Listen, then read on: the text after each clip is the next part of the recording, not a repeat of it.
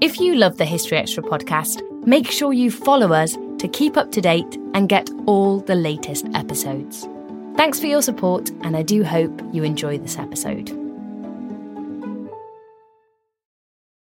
It's only a kick, a jump, a block. It's only a serve. It's only a tackle, a run. It's only for the fans. After all, it's only pressure. You got this. Adidas.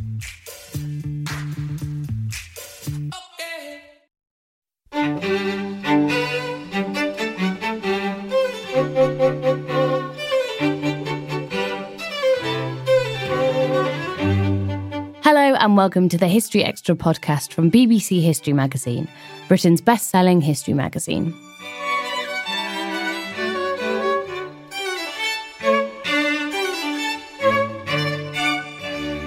I'm Ellie Cawthorne. On today's podcast, we've got a conversation with the award-winning historian Serhii Plokhy. Serhii's most recent book is Forgotten Bastards of the Eastern Front, an untold story of World War II, which explores the experiences of US servicemen stationed on 3 air bases in Ukraine in the final years of the conflict. It was a US-Soviet collaboration that began with high hopes, but whose fallout would fuel the Cold War. BBC World History's editor, Matt Elton, met up with him in London to find out more. What, for people who might not be familiar, is your new book about? My book is about the fall of the Grand Alliance. This is a book about transition from World War II to the Cold War. And it deals with this big topic, looking at a number of personalities and very particular places. And personalities and places are not exactly very familiar to people who read about the Grand Alliance or read about the start of the Cold War. Those people resided for approximately 1 year, a little bit more than that, at the 3 air bases, which were on the territory of the Soviet Union. Now it is the territory of Ukraine, at Poltava, Myrhorod, and Pyryatin. And that was the only case when the Americans and the Soviets fought side by side together.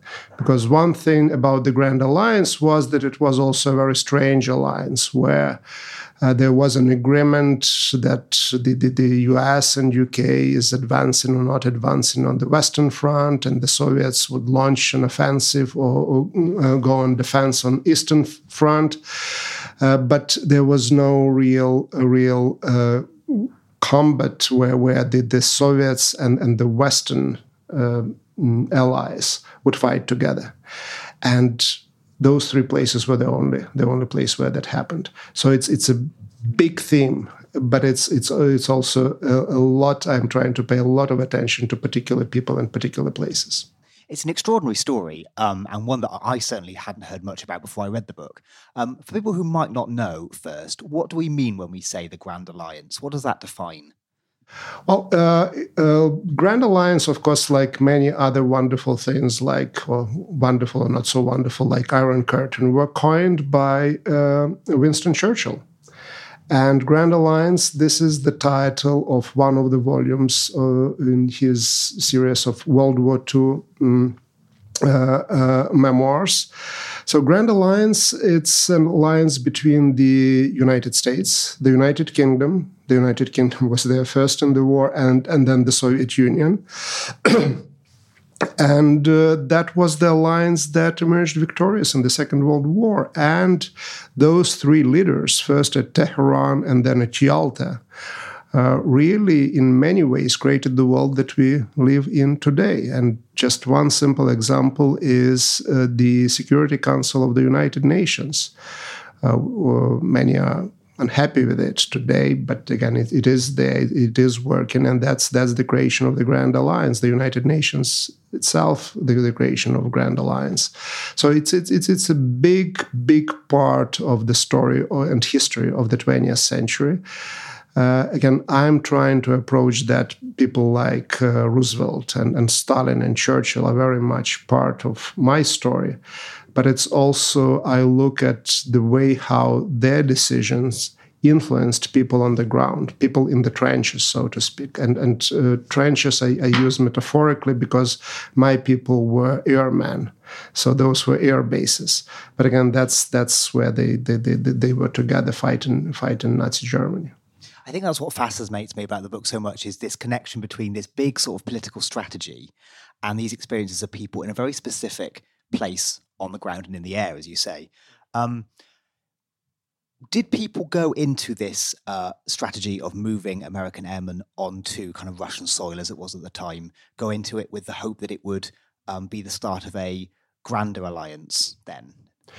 You're absolutely right. There were really high hopes that there would be more cooperation and more air bases in particular.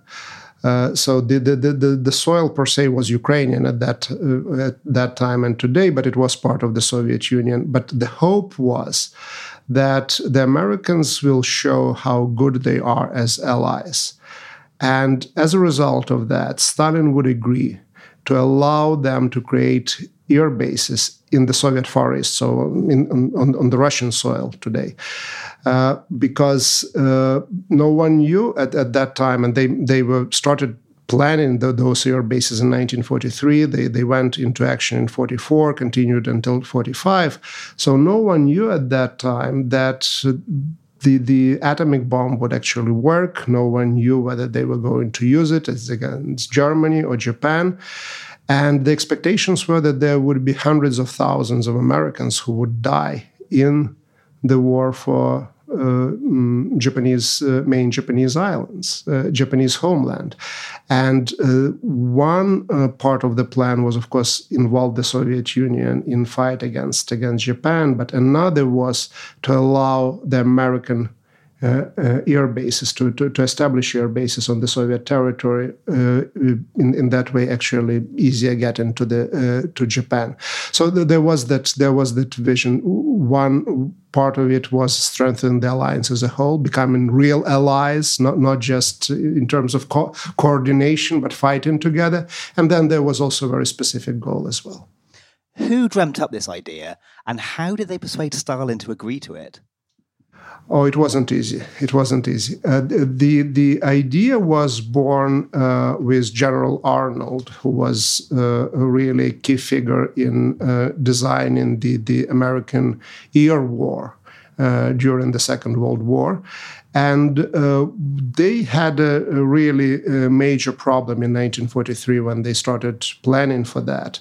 And that they couldn't effectively really bomb the German targets in Central Europe and Eastern Europe. And Eastern Europe mostly was occupied by Germany at that time. The bombers needed protection of the fighter planes, and at that point they didn't have the right fighter planes.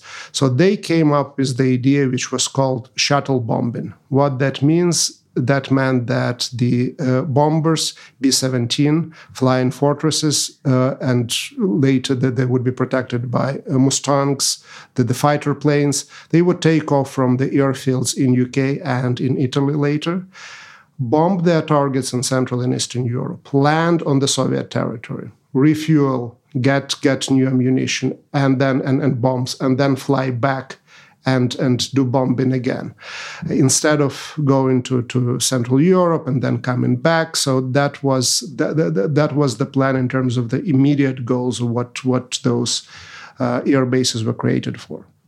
And how did they choose which men worked and served in these bases? On the one hand, they wanted to get people who would be familiar with culture and maybe with language. Not all of them, but significant percentage of them were. But another challenge that they had, they knew that a lot of people who come from the region, they were not really great fans of Mr. Stalin or of the Bolshevik Revolution. Many of them were either themselves or children of refugees. So they were looking really for people who had that background, linguistic, cultural, and otherwise, but would be still friendly toward the Soviet Union. And they more or less succeeded in getting a fair number of those people. But others were just average people. They were looking for the crews that would be working on the ground, mechanics and people dealing with radio and so on and so forth. And the air wings that were flying to Poltava, those were anybody. They were coming there just for maybe a few days, maximum for 1 week. If the weather was not good, they couldn't take off and fly back. But those people who were on the ground, and there was approximately 1,000 of those people, maybe 10% of those had some relation to language and culture. And what was the experience? What was the kind of reaction of these two countries' people when they first got together in these bases? How did they do that? Well, it was excitement. It was excitement on both sides. They opened the bases in April and May of 1944. The image of the Soviet Union is extremely positive at that time. This is already after the Battle of Stalingrad. This is after the Battle of Kursk. And Americans are excited to see the Allies, to work with them, and the Soviets are excited as well. They have the first bombing raid, and the first, which was called Frantic One. It was 2 days before D-Day. So they get the news, all of them get the news about the D-Day, the opening of the Second Front, when they're at Poltava and at those bases. So it's really a fantastic story of work and cooperation and camaraderie and so on and so forth. So it starts really on a very high note. It unfortunately doesn't end on that note. No. Are there some particular episodes or characters or stories that you think really illustrate this sense of getting on with each other? One of those things where they really worked nicely together was the building of those bases, and that is certainly one thing. Another thing was when the flying fortresses were flying to Poltava. Those were joint crews of mechanics that worked on them. So there would be a person in charge, would be normally an American, but there would be a couple people under him. There was a language barrier, but still they managed to deal with that. So those were the examples. Again, the Soviets would not allow their own people to get into B-17 and to fly on those missions. But again, occasionally that was happening. And of course, then the counterintelligence, which was called SMERSH, Death to Spies, would get into the picture. And the longer the bases were there, the less there was cooperation, the more important not the Soviet air commanders, but the secret policemen would become. And the turning point really in that really wonderful relationship, which it's not in the book, but I would call them maybe a honeymoon or something like that in that relationship, comes less than 1 month after the bases were opened. On June 22nd, 1944, this operation, the Frantic Two, the fortresses, the flying fortresses came to Poltava and to Mirgorod, and this time around, actually, Germans already knew what was going on. And they located those airplanes. They were actually sparkling silver, so it was very easy to see them from the sky. And those were the largest. They attacked during nighttime, and those were the heaviest losses of the American airplanes on the ground since Pearl Harbor. So, after that, the relationship started to go south. The Americans expected that the Soviets would protect them with their fighter planes, with their anti-aircraft fire. And that didn't happen, not because the Soviets didn't want to, but it turned out that they were not really equipped to do that.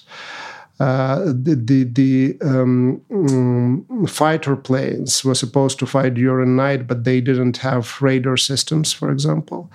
And the anti-aircraft fire turned out to be very ineffective. So no one single German airplane, Luftwaffe, was even damaged, to say nothing about shot during that attack.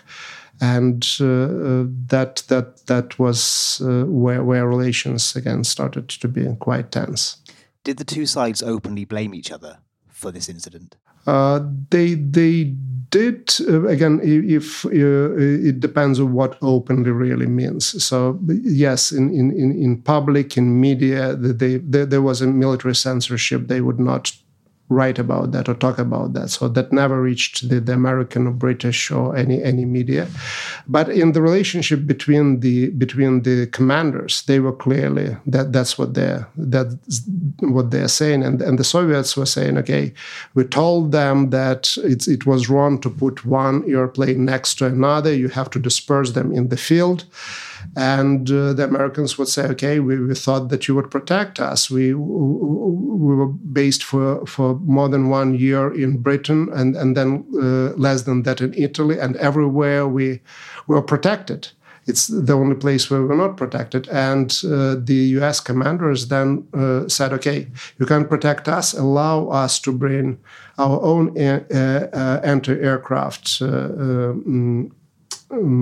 guns and allow us to bring our night fighters.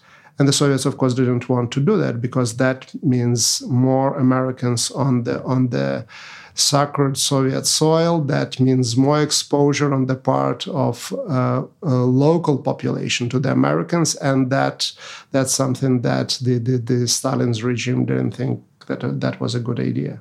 That's a good point, actually. What did the local populations make of these people from America? Well, it's a great question because the air bases were located in the areas that less than a year before the Americans came, more like half a year or something like that, were part of the German occupation. So Germans came to that part of Ukraine in the summer of 1941.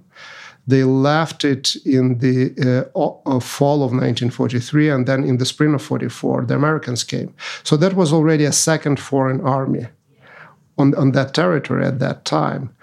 And the local population had really high hopes because that was also meant opening of the Soviet Union to the United States, to the West, to the Allies. So some people, and the secret police was there, of course, recording that. That's how we know all of that. So some people were saying, okay, that means that really a major transformation of the political order is coming, that the party will not be running things anymore. Others were thinking more in terms, okay, the Germans wanted to capture this territory through war, and Americans are coming and just trying to take it over without the war. So there were different opinions out there, but overall the attitude was very positive. And the comparison that they were making between the American and Soviet soldiers were not in favor of the Soviet, not in favor of the Red Army, the way how they behaved, how they were dressed, and so on. Still to come on the History Extra podcast. The achievements of the Grand Alliance were huge, but even bigger was disappointment that it didn't last longer. When in reality, most of the alliances don't go beyond reaching the common objectives. So, but there were this huge expectation, really, that and big disappointment with the start of the Cold War. And what I'm trying to say that people who were already on the ground, who dealt directly and closely with the Soviets, for them, Cold War started already in 1944. This episode is brought to you by Indeed. We're driven by the search for better, But when it comes to hiring, the best way to search for a candidate isn't to search at all. Don't search, match with Indeed. Use Indeed for scheduling, screening, and messaging so you can connect with candidates faster. And listeners of this show will get a $75 sponsored job credit to get your jobs more visibility at Indeed.com/HistoryExtra. Just go to Indeed.com/HistoryExtra right now and support our show by saying you heard about Indeed on this podcast. Terms and conditions apply. Need to hire? You need Indeed. Did the German bombing incident you mentioned increase suspicion in the Soviet quarters of the Americans? Not of the Americans, but that actually added to the sense of a deep-seated sense of inferiority that the Soviets had, because the Americans had, of course, much more superior aircrafts. A lot of what Soviets had were American aircrafts that were supplied through Lend-Lease, or the Soviet aircrafts that were built, they were modeled on the Americans to start with. The way how the Americans were supplied with spare parts, how they were dressed, and so on and so forth. So there was this sense of inferiority in cultural terms, and also in terms, there was a super effective and very rich kind of a country with well-supplied army when the Soviets really didn't have that. And now it turned out that they can't protect them as well. So the idea already so that happened in late June. In July, the relationship between the two countries became really very bad. And by August, Molotov already started to demand the Americans out. They wanted them out. There was also other reason. The Soviet army launched a very successful offensive campaign on the Eastern Front in June of 1944. So the air bases ended up within 3 weeks after they were established, really relatively deep in the Soviet rear, and the Soviets didn't think that actually they were benefiting too much from all of that. At least if you look at the risks that they were taking, exposing their own population to Americans, quite a few of those Americans would speak Russian or Ukrainian, which presented another major problems. So they wanted them out as soon as possible, and eventually they got rid of 2 bases by September and October of 1944, and allowed just only 1 base to stay, and it was mostly a skeleton type of crew that stayed there, anywhere between approximately 200 people, and it started with more than 1,000. One other factor that interests me that you write about in the book is the different attitudes between the two sides about kind of relationships with women. Oh yeah, how did that affect things? Well, that was a major. It was a big part of the story that led to those tensions, and the Soviets they really just acted like the issues related to dating or sex in the Red Army didn't exist. And one of the outcomes of that was, of course, mass rape of, for example, German women and women in Eastern Europe. The U.S. position was that, yes, the Soviets told them that the American airmen, GIs, are not supposed to date the women in the uniform, so women in the Red Army. But it was expected that they would be their allies, that they would be allowed to date civilian women, like that was the case in Britain. Again, there were good memories, bad memories about that. Like that was the case in France as well. In the Soviet Union, they actually allowed and even encouraged that kind of dating as long as they thought they needed the Americans. And they thought they needed the Americans before the opening of the Second Front. So one of the reasons why Stalin agreed to open the bases was to accommodate Roosevelt's request for that, because he wanted the Second Front. Once the Second Front was there, one of the reasons to be nice to the Americans disappeared. Then once they moved the frontier as a result, the Soviets, as a result of that offensive, there was one less reason to have the Americans there. And then there was embarrassment of not being able to protect them. So by July of 1944, what you see are the military counterintelligence groups and the civilian secret police is going there and actually openly harassing women whom the Americans were dating. And resentment towards rich Americans dating the locals, either in Britain or in France, was there, certainly. But nowhere there was a secret police going there and trying to break the relationships that originally they encouraged to develop. That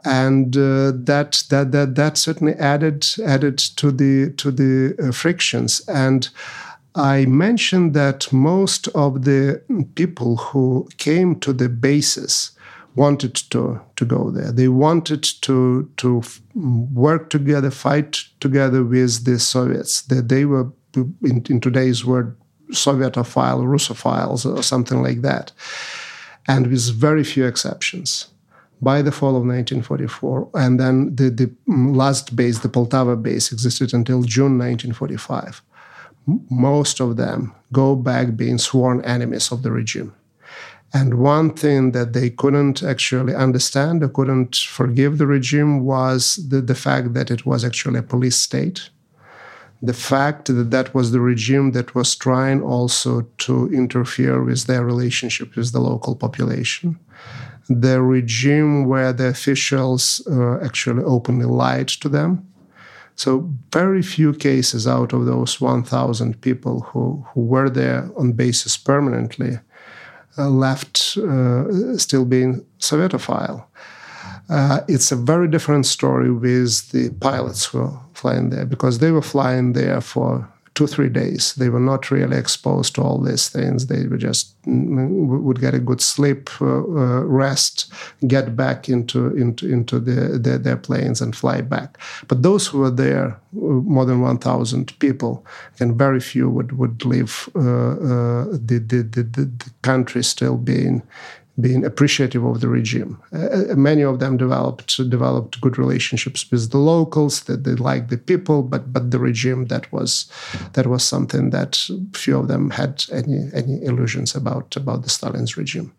You define in the book the reason for that as being a difference of political culture, because their aims were alike. They both wanted the same thing, yet it was the culture politically of these two nations that caused this rift. Exactly. It was, again, when I started researching that and I noticed that was the trajectory, my original hypothesis was that it was a culture in general. So, language barrier and people behave differently and so on and so forth. And by the time I finished the book, I kind of narrowed that to particularly political culture. The Soviets never could understand how the Americans could tell them that, they didn't like FDR and were going to vote for somebody else. They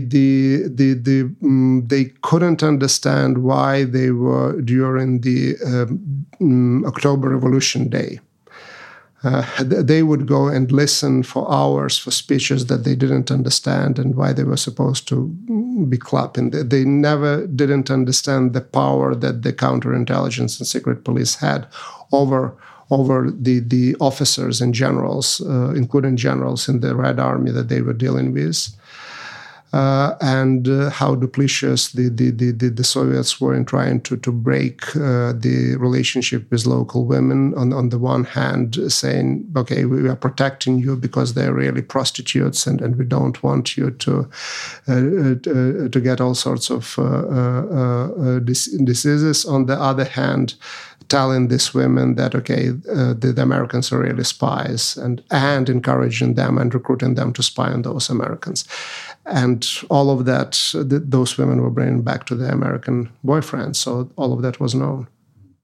Did the disillusionment that American people felt who were involved in this experience feed outwards into the distrust after the war that led to the collapse of the Grand Alliance, or was it just that the cultures never changed, so that the two underlying factors were still in place? Well, the one thing that certainly happened, people who were at this basis, or people who directly were involved with the issues at the basis, some of them were quite prominent people, like the U.S. Ambassador Averell Harriman, or the commander of the base was General Walsh, who became then one of the leading commanders in the American sphere of occupation in Germany. They became the first Cold Warriors. And again, that was again a part of the experience around those bases, because one big story was that the Soviets refused to allow the American and British airplanes to use those bases to resupply the Polish rebels, the Polish uprising that was going on in Warsaw at that time. So eventually it was the Germans destroyed the resistance and destroyed the city of Warsaw as a result of that. They never were able to understand how the Soviets treated their own prisoners of war, but also absolutely neglected the agreements that they signed at Yalta about protecting the American prisoners of war that were liberated by the Red Army from the prisoner of war camps in Germany. That was a big issue, again, cultural issue, and it's about political culture, where not just people at the bases, not just Averell Harriman, but President of the United States, Roosevelt himself felt appalled. He just wrote that signed at least the most the harshest telegram that he ever sent to Stalin was around the issue of Stalin refusing to allow the use of Poltava bases to bring in the American prisoners of war, and then to help to transport them to Iran, and through Iran to the United States eventually. So that was a big part of the story. So it was political culture at the end. Are there any people whose role in this story you think hasn't been told sufficiently, or that you think has been underserved? You're talking about the literature that we have already on the history of the Second World War. Well, someone like Averell Harriman, of course, got a lot of attention. But I bring people who are exactly there on the basis. One of them was General Walsh. Then two very interesting characters in my story are people who, after the experience at Poltava, decided to dedicate their life to the study of the Soviet Union. They end up together. Franklin Holtzman was one of them, and George Fisher. They ended up at Harvard doing their PhDs there. And the last chapter in my book, it really comes from 1954, 1955, when the same officer, the counterintelligence officer who was at Poltava, now was stationed in Washington, D.C., and he was trying to recruit one of his friends, one of his colleagues from Poltava. So it's kind of a full circle. So most of the book deals really with the Second World War, but you have this all-important continuation in the first years and the first decade of the Cold War, and these are the very same people with their experiences at those bases. Not all of them, Holtzman, for example, and Fisher, again, they despised Stalinism, but Fisher, till the last days of his life, was really very leftist and socialist in the United States. So it wasn't really about ideology, because many of those people were left-leaning at the very start. So it wasn't about culture per se, not about ideology, and not about, as you mentioned, goals in the war, because they shared. But there was one thing which is I define as political culture that just didn't allow that alliance to last. We should mention the title of your book, which is quite striking. What is it and who does it refer to? Thank you. The title is Forgotten Bastards of the Eastern Front. Subtitle is An Untold Story of World War II. So the subtitle, I think I just explained. But the main title comes from the fact that after the Soviets insisted that most of Americans would leave the bases. 200 people who stayed there, they felt like they were abandoned by their own government. They were forgotten. And they called themselves Forgotten Bastards of Ukraine. So that was the name that they invented for themselves. I later realized that they were not very original because there was another group of people who called them Forgotten Bastards, and those were, it seems to me, Forgotten Bastards of Iceland or something like that. So again, there was an American outpost there that felt forgotten. And that's where the title is coming from. Again, we put Eastern Front instead of Ukraine to really place the title of the book and the book itself in the context of the Second World War, as opposed to any other moment in history. You write that the winds of the new Cold War are becoming chillier by the day. What lessons are there in this book for us in the present, do you think? Well, the lesson is not, of course, don't go and don't create alliances with people or countries or regimes that don't share your political culture. This is not the argument. But you have to create alliances. And again, the Grand Alliance and the alliance with the Soviet Union was a major factor in defeat of Nazi Germany. But you don't have to have your expectations too high in terms of once the immediate goal, which you share, geopolitical goal or otherwise, is achieved, don't expect that alliance to last for too long. And Grand Alliance is a very interesting example of that because there were 3 participants, and the 2 of them, United Kingdom and United States, actually continued to be on very friendly relations through the Cold War. So just one country that wasn't stopped being part of the alliance and the Cold War started. It would be an oversimplification to explain all of that just by political culture, and I'm not trying to do that. But I'm convinced, and I'm really very insistent that political culture was part of that. For the Soviet Union falling out and the UK and US sticking together. Again, not the only thing, but that was part of the story. So how can we counter for that? How can we get around that being a major obstacle? That means that from the very beginning you have to start planning already for post-alliance part. And the achievements of the Grand Alliance were huge. But even bigger was disappointment that it didn't last longer. When in reality, most of the alliances don't go beyond reaching the common objectives. So, but there were this huge expectation, really, that and big disappointment with the start of the Cold War. And what I'm trying to say that people who were already on the ground, who dealt directly and closely with the Soviets, for them Cold War started already in 1944.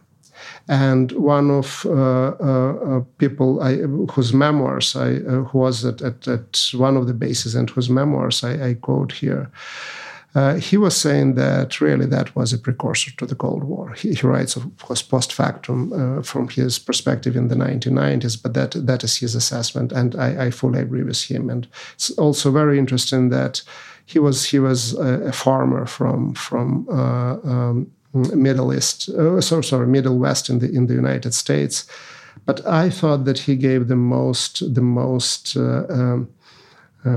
precise, the most accurate assessment of what happened there, when quite a few of people who became intellectuals, who were intellectuals at that time, were really lost and were trying to figure out what was going on. But that farmer actually nailed it down for himself, and I thought, okay, that's after years of research, That's also the conclusion that I'm prepared to share. That was the beginning of the Cold War already there on those bases. That was Serhii Plokhy. His book, Forgotten Bastards of the Eastern Front, An Untold Story of World War II, is out now, published by Alan Lane. You can read a version of this interview in issue 20 of BBC World Histories, which is also out now and includes features on the greatest leaders in world history, hidden stories of the Holocaust, and some political lessons that we can learn from ancient Athens. If you enjoyed this interview, back in August, Serhii also spoke to Matt about his previous book on the Chernobyl disaster. You can find that at our website, historyextra.com. That's all for today. Thanks for listening. Today's podcast was produced by Ben Hewitt and Jack Bateman. We'll be back on Thursday when Chris Bowlby will be discussing the legacy of Nazism in modern Germany.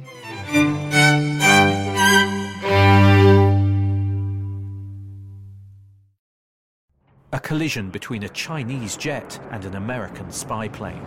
He came and rammed into our left wing. With relations increasingly strained, what are the chances of things spinning out of control? The Western world was asleep. I'm Gordon Carrera. I'll be exploring the friction in this most important of relationships and asking, has the West taken its eye off the ball? You cannot ignore China. From BBC Radio 4, this is Shadow War, China and the West. Listen wherever you get your podcasts.